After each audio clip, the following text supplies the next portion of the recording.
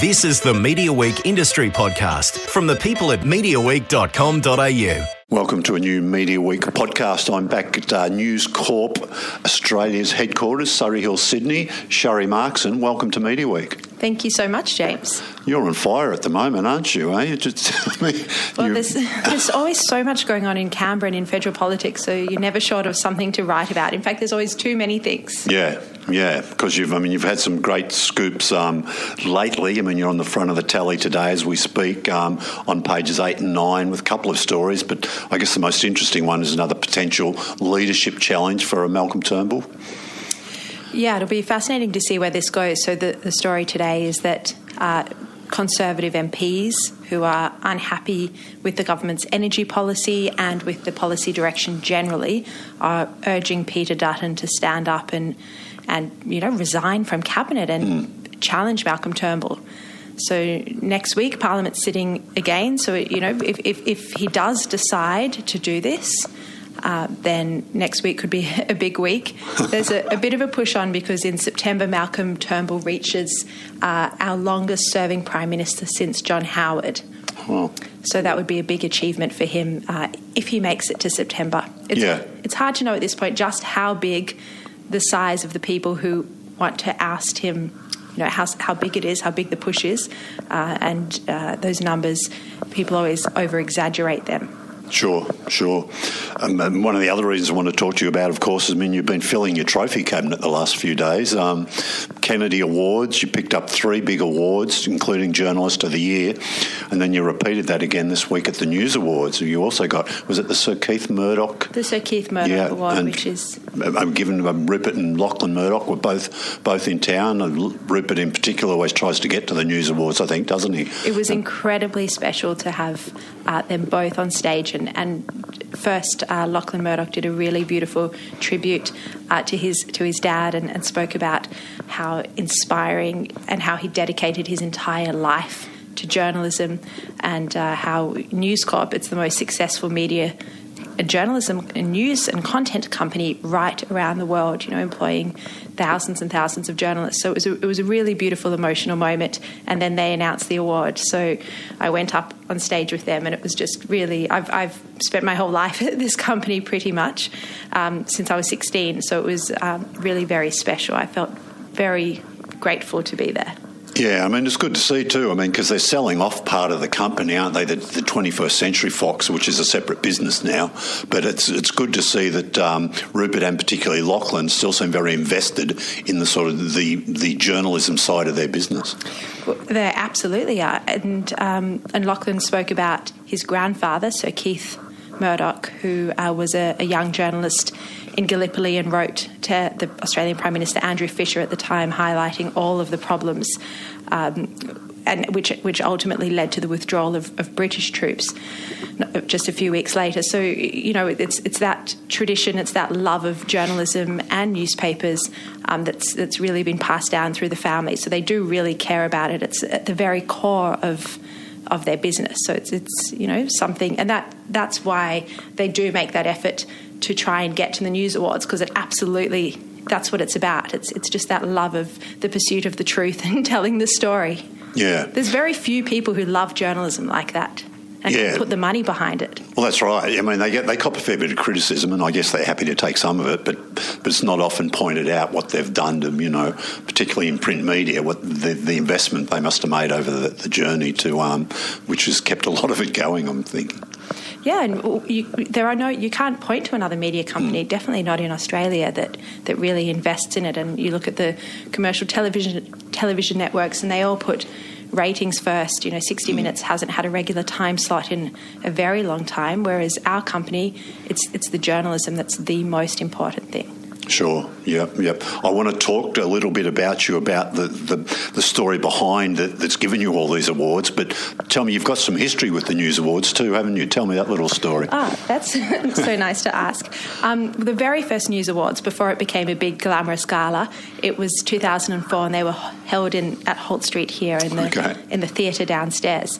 And I won the Young Journalist Prize that year, and Keith Moore from the Herald Sun in Melbourne won the main prize. And we both then went off and spent a couple of months working at the Sun in London. So that was 2004. Then when they became the big gala, I won the Young Journalist of the Year again in 2006. I didn't want to enter it again because I thought I was beyond that at that point, but my editor at the time made me in. So it was really special to have, come that journey over the 14 years. Yeah, and I think Rupert Murdoch seems very interested in fostering that new talent always. And somebody told me just this week a story about he often likes to meet a lot of the young sort of stars who've been identified as, possible up-and-comers in the company. And he really keeps, wants to engage and keep in contact with them.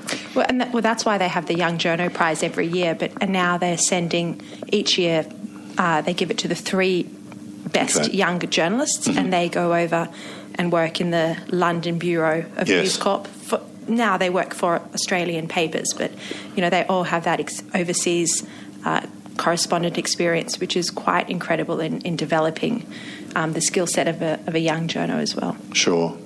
Now, you're winning these awards justifiably so for the Barnaby Joyce story, isn't it, really? It's a body of work over the past year, which includes a few other political stories, but I guess that's the biggest one that had the most impact, yes. Sure. So just to set the scene for us, just give us a little background, because I remember you used to cover the media beat for The Australian, where we used to see you a lot of out at different functions and interviewing similar people at times.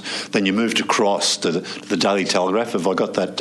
Yeah. So tell us, set the scene for us. Background in political reporting. I was the political reporter for the Sunday Telegraph under Glenn Milne. So I was the number 2 from 2007 to 2009. I was lived in Canberra. Yep. And then just kind of kept doing politics over the years. I went to Channel 7 and did a bit there, just always keeping in touch with political contacts, even when I was at Clio magazine. I'd have a beer with politicians after work. But then after the media round, where I was media editor, Chris Daw offered me the job of political editor at the Daily Telegraph. And so I've done that for just under 2 years now. Yeah. Are you allowed work out of Sydney with that? Do you spend a lot of time in Canberra? So I go to Canberra whenever Parliament's sitting. Yeah. And which is the same as the politicians. They're not in Canberra when Parliament's not sitting. So it's Monday to Thursday, about 20 weeks of the year. Sure, okay. Now, so we all know about the Barnaby Joyce. Was there something you're proud of before that really made some ripples? Yeah, there have been so many stories. I mean, the big one, which was last November, was at the time I got a cabinet leak that the government was looking at holding the Banking Royal Commission. And remember, they'd been resisting it.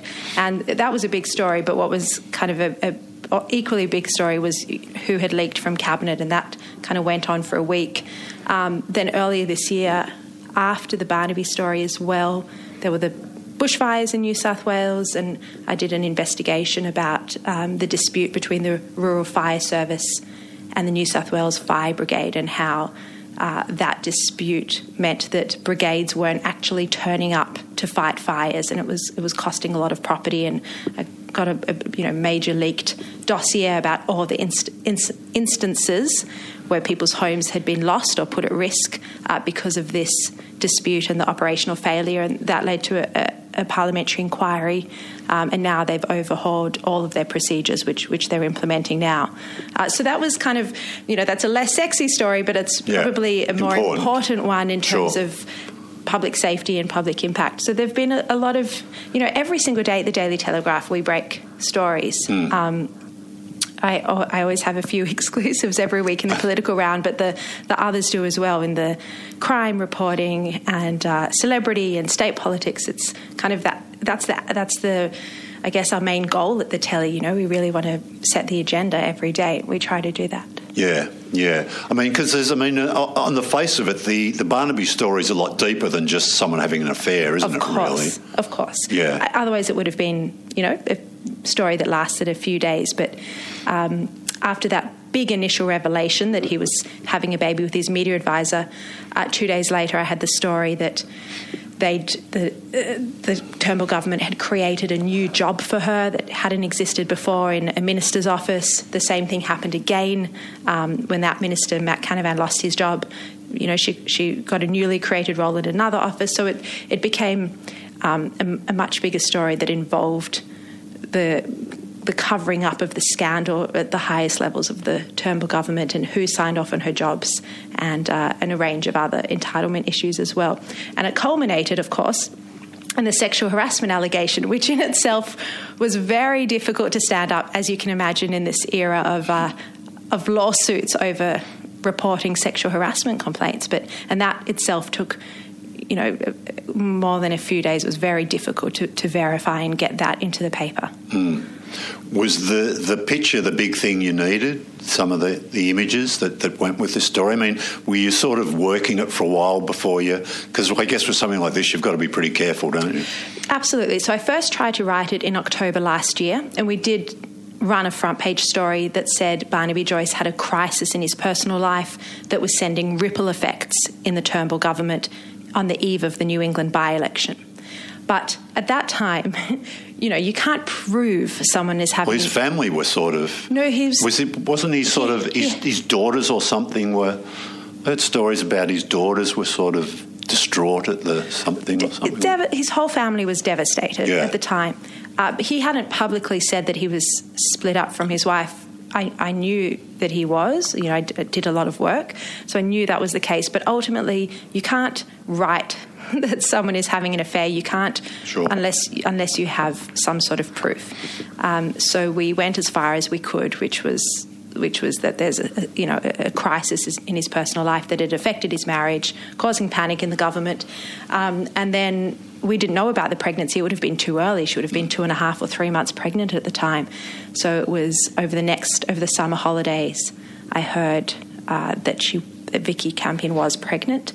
And then on the first week back at Parliament, the first week of February this year, I went, okay, she'll probably be in Canberra with him. Let's try get the photograph that shows that she is pregnant. Yeah.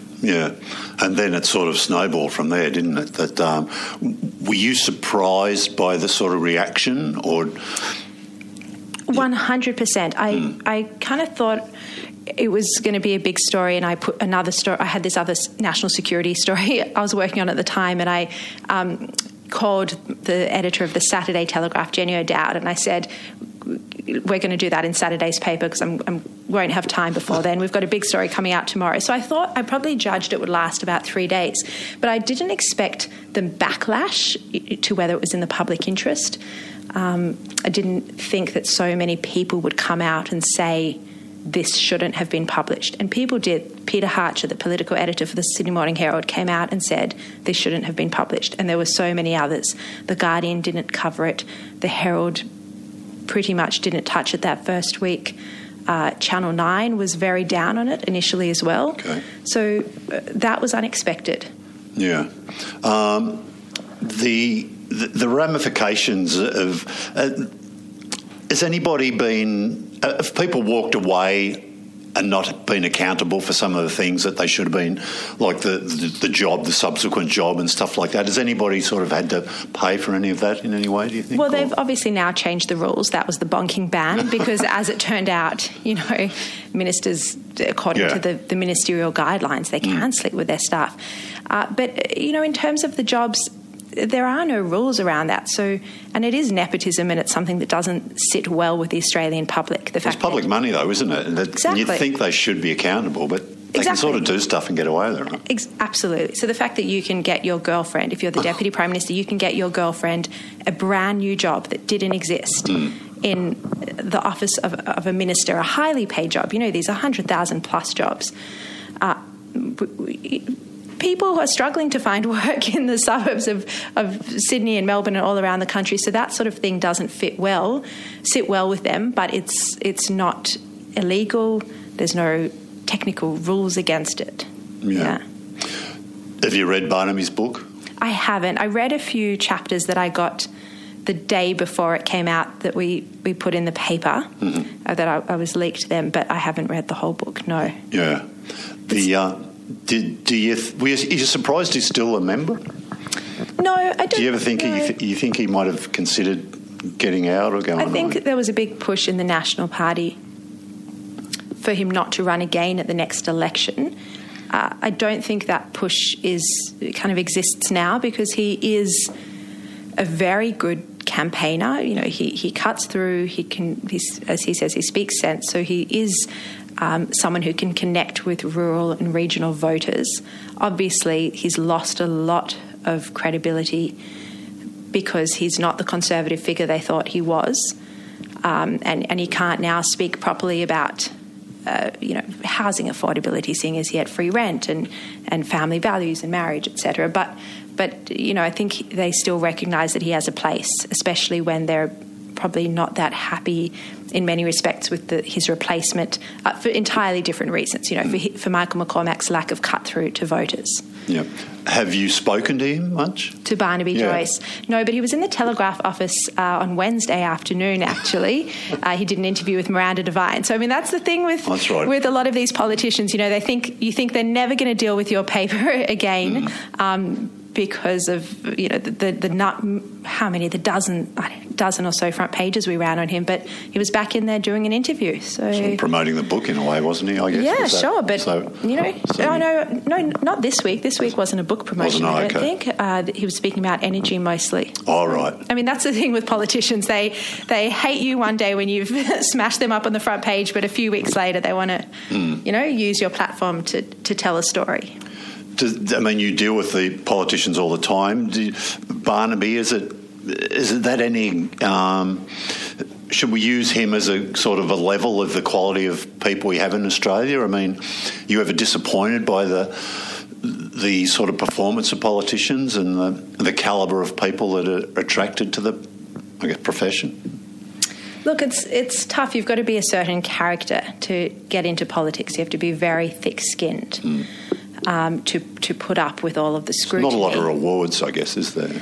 Well, apart from helping the country, which is a pretty big award. Yeah, I mean, it's in many ways it's a hugely privileged job. You only have a select number of people who are sitting there deciding policies for the 25 million people in Australia. So, in many respects, it's a job that a lot of them pinch themselves to be in, and they really love it and they want to do good things in Parliament. But everyone is flawed, of course, and it is a very difficult, high-pressured environment. They're away from their families a lot of their time, and so that probably leads to the sort of bad behaviour that has gone on unchecked previously in Canberra. Yeah.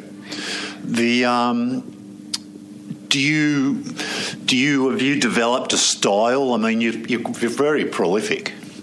I mean, you write a lot of stuff. So how hard is that sort of, to juggle if you've got several stories and you have deadlines and... A style of working, or do you mean... just working, and you're working your contacts, and then just the physical task of sitting down and banging it all out. I spend most of my day... This is not how most journalists work, but I spend most of my day making phone calls and speaking to people and having coffees and that sort of thing. And then, and I'm sure my editor wishes it wasn't the case. I'd probably sit down to write at about 5 o'clock and then just really bash out the stories. I mean, after I've been a journalist for such a long time, I write very, very quickly. So it's more, I just need to make sure I'm getting the best story that day, and to do that you need to speak to as many people as possible to try work out what is actually going on. But no, I definitely file as late as I can to give myself time to write when I've got the full picture. Sure. So you thread it together during the day or over a few days with your calls and your chats and your meetings and stuff like that. Well, it's a daily paper. You're filing something at least. Today, as you said, a spread, another interview with Tony Abbott, and the column. So you're filing a lot every day. Yeah. But usually the writing process for me, anyways, is quite quick. It's really all of the stories come from talking to people. Sure. Yeah. I like to always ask people if they thrive under deadline pressure. Is that your motivator, do you think? Yes, I think it's impossible for me to write without a deadline. Really? It just wouldn't happen. Yeah. Do you mix much with the sort of Canberra Press Gallery journalists? Or? Well, when I'm there, I try and catch up with politicians or political advisors during the night time. I'm away from my husband, so I need to make sure that it's very useful, productive time. So I don't do much socialising with the Canberra Press Gallery, but I do have a few friends there, and I get along with all of them mostly well, and we chat in question time and around the corridors and things. Yeah. You say you've mostly covered politics. I mean, you had that little time out at Clio. You've done some stuff for TV. You do a fair bit with Sky at the moment. Do you enjoy that TV side of it? Could you see yourself doing more TV in the future? Or? Yeah, I love doing the Sky chats and the commentary and getting involved in the discussion. I filled in for Peter Credlin recently for a week and a half, and it was really good fun. Just when she was on holidays, it was great fun. I think the good thing about television is you have a live interview with a politician, so they can't suddenly say, "Oh, we're moving off the record now," which is what they always do to newspaper journos. They're sitting there, so you can ask them absolutely anything, and they have to give an answer. That's the beautiful thing about TV. But yeah, it's nice, especially at News Corp now that we have bought Sky, to be able to combine that with the newspaper and the breaking the stories every day. Sure. Do you find social media helpful as a resource much, or no? Absolutely not.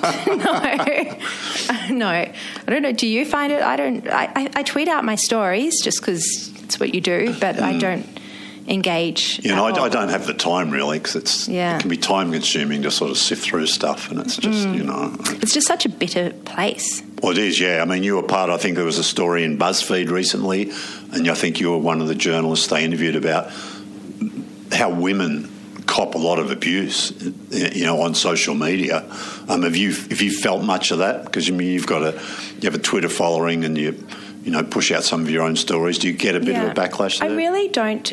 It does not affect me at all. Like there 100% is the abuse, and any day if I look at my mentions, there's always people abusing you. It's just the way it is on Twitter, and I'm not particular with that. It's everybody. They do it to a lot of journos. I'm sure not just women journos or journos, but genuinely doesn't bother me, doesn't affect me at all. I think, I would be bothered if my editor had an issue or criticised me or my family, but strangers on Twitter, and even if they're not strangers, if they're other journos, I really don't care what they think. It doesn't matter to me. Sure. Career influences, are there people you could say, yeah, look, I learnt off them, or they motivate me, or... I think at the start of my career when I was a teenager and I worked at the Sunday Telegraph, Jenny O'Dowd, who's still the Saturday Telegraph editor. Sure. She hired me, and she just had such a focus on you can't really come back without the story. You had to get the exclusive. You had to get the interview. We couldn't get beaten by the Sun Herald. And at the time, those papers were very competitive. Hard to imagine now. The Sun Herald never has any stories. But they were very, very competitive then. And so I think that definitely has influenced my whole approach to journalism. I hate being beaten ever. Yeah. And that keeps you going, yeah? Yeah. And my current editor, Chris Dorr, is brilliant. He's really, really focused on having the best stories every day, and he gets some editors maybe take a broader view, but he really wants to know the details of each story and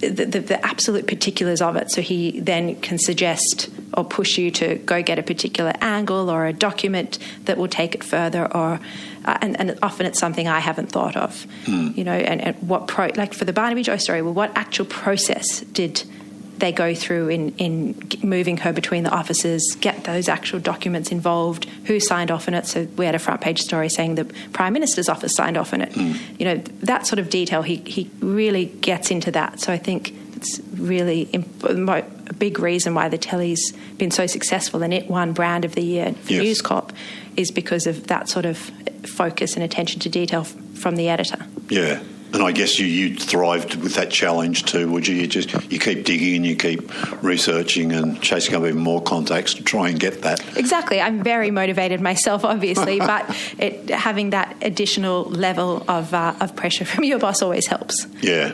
That Lachlan Murdoch talked about you, I think, in a speech, didn't he? And I haven't got my notes with me. Did he say take no prisoners or? Yeah. What was the wording? It was when he was announcing the words. Yeah, he said a take no prisoners approach to journalism, and he spoke about the ripping stories. It was really, really lovely and touching, and I felt quite emotional when he spoke about my journalism that way. It's amazing to hear the owner of your company, say those sort of things. Yeah, I mean you've got to be pretty gutsy at times, haven't you? Do you ever feel? How are you with that? Some people are not good at confrontation or just pushing too hard. Does that ever worry you? Do you? No, I'm the opposite. I think sometimes my editor's saying, don't send such strong emails. No, I need to be pulled back, not pushed. Right. Yeah. Do you think you're ruthless at all? I don't know. It's probably not a good way to put it, but... very determined. You're determined, yeah. I don't take no for an answer or stop finding out about something. And there was one story back in 2011 or 12 where the Deputy Premier of New South Wales, which was Andrew Stoner, said he didn't have solar panels on his roof. Solar panels were the big thing at the time. And I knew he was lying because of a contact. Or he said Anyway, it was... and so I spent 3 months digging into it and ultimately got all the evidence related to the story, and that one was nominated for a Walkley. But it's that just when someone's not telling the truth and you want to just keep going until you get the proof. Yeah. Because politicians should be held to account. They absolutely should. Do you think you've ever pushed too hard? Have you ever looked back at a story and go, oh, maybe I'm sure I probably went too hard. Well, I definitely went too hard when I was media editor, I think. And I made a lot of enemies. Did you? Yeah, and who are still, a lot of people don't speak to me. Oh, really? Or hold things against me that I've done. And I don't remember it because, when you're a media editor, you write the media diary, there's about 8 items each week. You can't possibly remember everybody you've criticised or covered in that period. But Emma Alberici turned up at our News Corp Awards, actually. Oh, wow. She came as a date of a journalist at The Australian called Anthony Clant.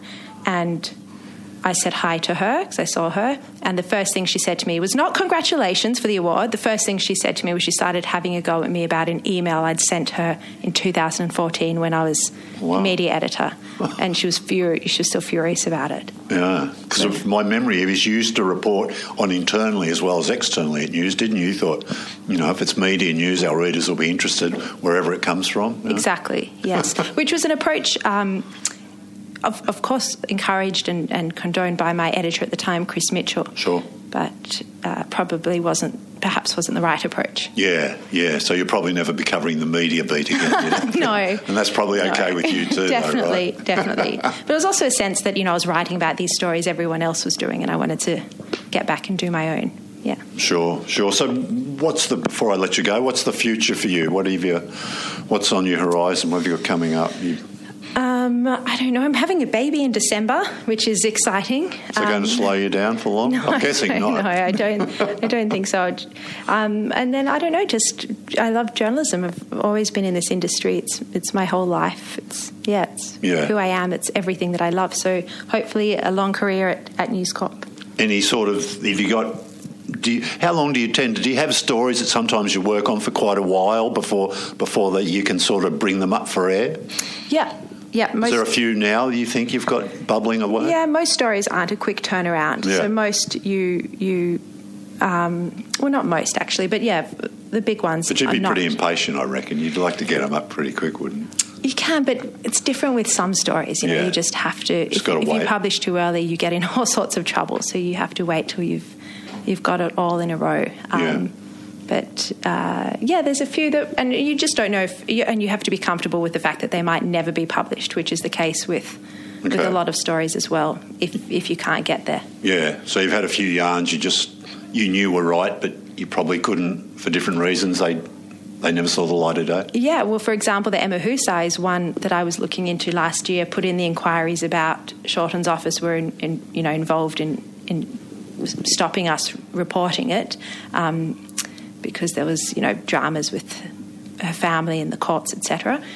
And now then BuzzFeed broke it, and I looked back and I thought, what could I have done? What decision did I make there to stop pursuing it that I possibly should have? But there's always stories like that. Every journalist has that. Yeah. If Fairfax goes to 9, do you think that'll change the sort of the market much? You always compete pretty fiercely with Fairfax on stuff, and do you think it'll make them a bit more formidable? Or well, Channel 9 also does break big stories in their own right. They've got a great reporter at State Parliament, Chris O'Keefe, who breaks a lot of stories. So I don't know how they'll work together. It depends how closely the teams merge. And Fairfax has been doing a lot of stuff with the ABC and Four Corners, so will that end as well?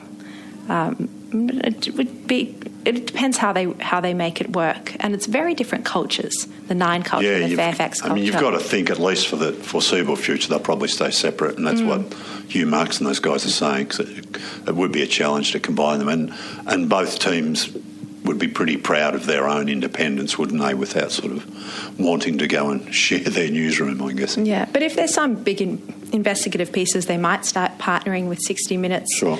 If it's the type of story that 60 would run, because again, they have a different news sense, if you like, to the Four Corners. So yeah, I'll be fascinated to see how they play it. Yes. Yeah. How they make it work. Yeah, indeed. All right, look, great. Thanks for getting away from your desk for half an hour today. Thank you so much, James. Great talking to you, and we'll look forward to further front page insights and headlines. Thank you very, very much.